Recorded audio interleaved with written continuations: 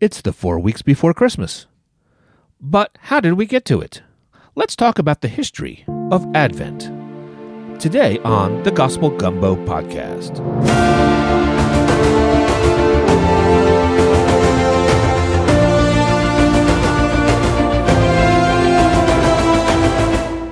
Thanks for listening to Season 1 of the Gospel Gumbo Podcast. Should I make a Season 2? I'm going to pay attention to 3 things to decide if there will be another season. Downloads, feedback, and money. You can encourage Season 2 quicker if you'll do 2 things for me. Number 1, follow the podcast on your podcast player, and then you'll get every episode for free, and I will keep you updated with the progress of Season 2. And then number 2, tell a friend about the podcast and get them to listen too.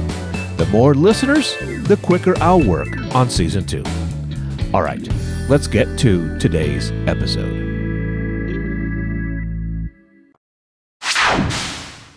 Advent is a season in the Christian calendar. It starts the 4th Sunday before December 25th, the start of Christmas. Advent is not in the Bible, but it has developed over 1,700 years as a yearly communal spiritual discipline to help us grow in our faith. The term Advent derives from the Latin adventus, meaning coming or arrival. Lots of different parts of the Christian world started to celebrate Advent in all different ways, just naturally. Let me explain. The big holiday of the Christian year is Easter, the resurrection of Jesus. Christians worship on Sundays because of the resurrection, and it was tied to the Jewish Passover, and it happens in spring. Then a second major holiday was the other big event in the life of Jesus, his birth. And we don't know exactly what time of year it happened, but Christians began celebrating it around the winter solstice to replace or compete with pagan holidays, as a reminder that the light of the world, Jesus, is coming. Just as the days start to get longer each year, the light is returning. So, with those 2 major holidays set, it's pretty natural to have a season of preparation for each of them. Lent leads to Easter, and so Advent leads to Christmas. It seems to have happened in various places quite naturally, but here's what we know more specifically. There seems to be some evidence of an observance of Advent in what we now think of as Spain in the 300s. It was more formalized in the region of the Tours in central France by the 400s by one of the bishops there. He directed that the monks should fast 3 times per week starting November 11th until Christmas. About 100 years later, the practice spread to most of France and included all Christians fasting.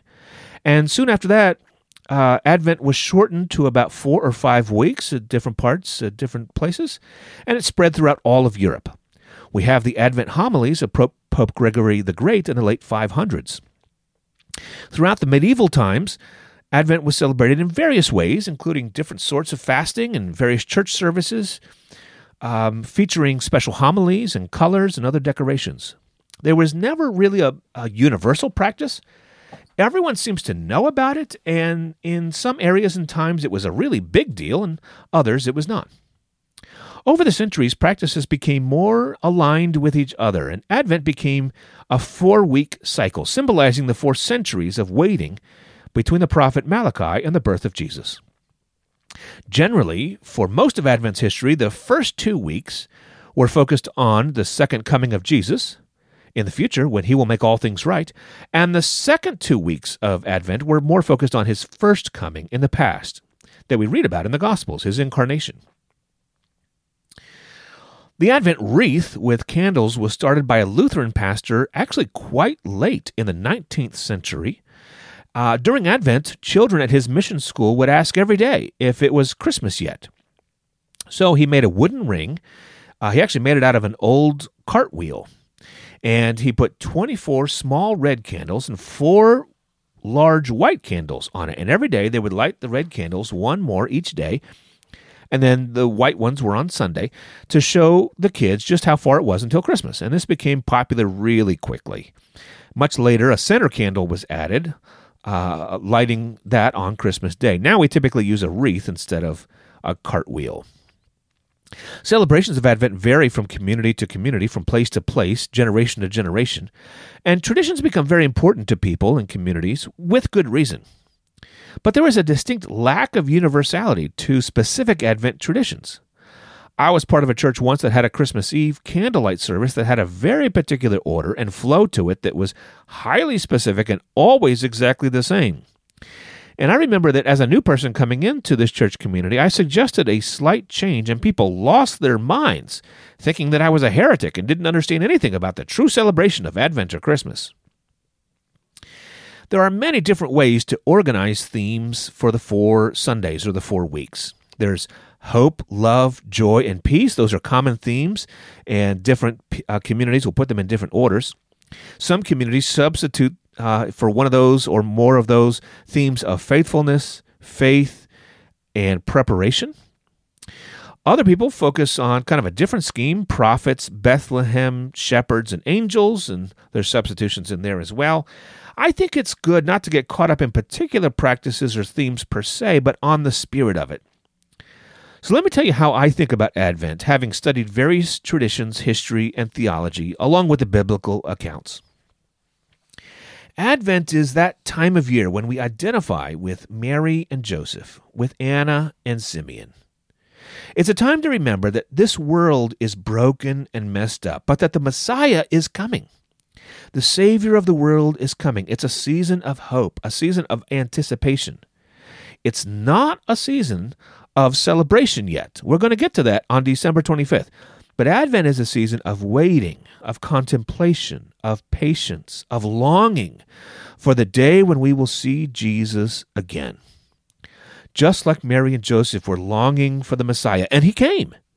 So we are longing for the Messiah, and he will come. And when he comes this time, he will bring true justice to the world, and all will be made right. He will wipe away every tear from every eye. Not only will he clean up the streets, he will make the crooked streets straight.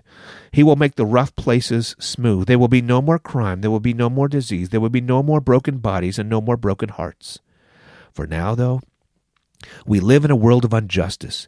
For now, tears still stain our pillows at night. For now, our bodies are racked with disease and our streets are rampant with crime, racism, and violence. And so our prayer is, how long, O Lord, will you wait until the Messiah comes again? Oh, we need him. Come quickly, Lord. We are waiting. That's what Advent is. Hope? Yes. Waiting? Yes. Patience? Yes. Pregnancy is like a 9-month Advent pregnancy. I know that not all women who get pregnant are happy about their pregnancy, and that actually helps to illustrate the trouble of Advent itself. But women who are happily pregnant have great hope for the future. They are happy for their baby, and they can't wait to meet him or her. But while they're pregnant, life is not easy. The hormonal changes, as I understand it, can be quite difficult. Swollen legs and feet, sleepless nights, pressure on your bladder. Pregnancy is a time of great hope and a time of great contemplation, wondering what the future will be like, and a time of waiting, a time of patience. It's not really a sad time, but the great joy is yet to come. The pregnancy itself is not the great joy. It is hope of great things to come. This is Advent. It's not a time to mourn, but it's not a time to celebrate. Something wonderful is about to happen, but it's not here yet. It's a time of hard work, patience, and preparation. We are preparing for the second advent of Jesus. This is why works of mercy and justice are especially relevant during Advent, a sign of things to come. The observance of Advent is a spiritual discipline that forms our hearts and deepens our longing for Jesus. It grounds us in the story of the gospel. I hope that you observe Advent this year, and please find ways to do it together with other brothers and sisters in Christ. It's a way to, if I can put it this way, give the finger to the rampant materialism of our age, which is so toxic for our souls.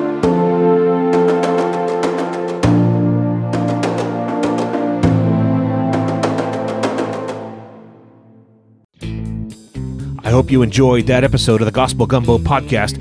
I would love to make season 2, but I need to make sure that it is worthwhile. So I'm paying attention to 3 things: downloads, feedback, and money. It costs money to publish a podcast, and not a small amount of work. Now, if you'll give me just $5 once, I'll give you your own private podcast link that will have all the episodes from Season 1 without any advertising, plus 10 extra bonus episodes. At various levels, you'll also get a lot of other cool stuff. Now, I'm not looking for a subscription, just a one-time purchase that will help me to know that this podcast has been helpful and that you would like me to make another season. Look for the show notes of this episode to find the link to give money. Podcasts are getting gobbled up by big corporations and conglomerates. Independent podcasters like me need your support. Thanks so much.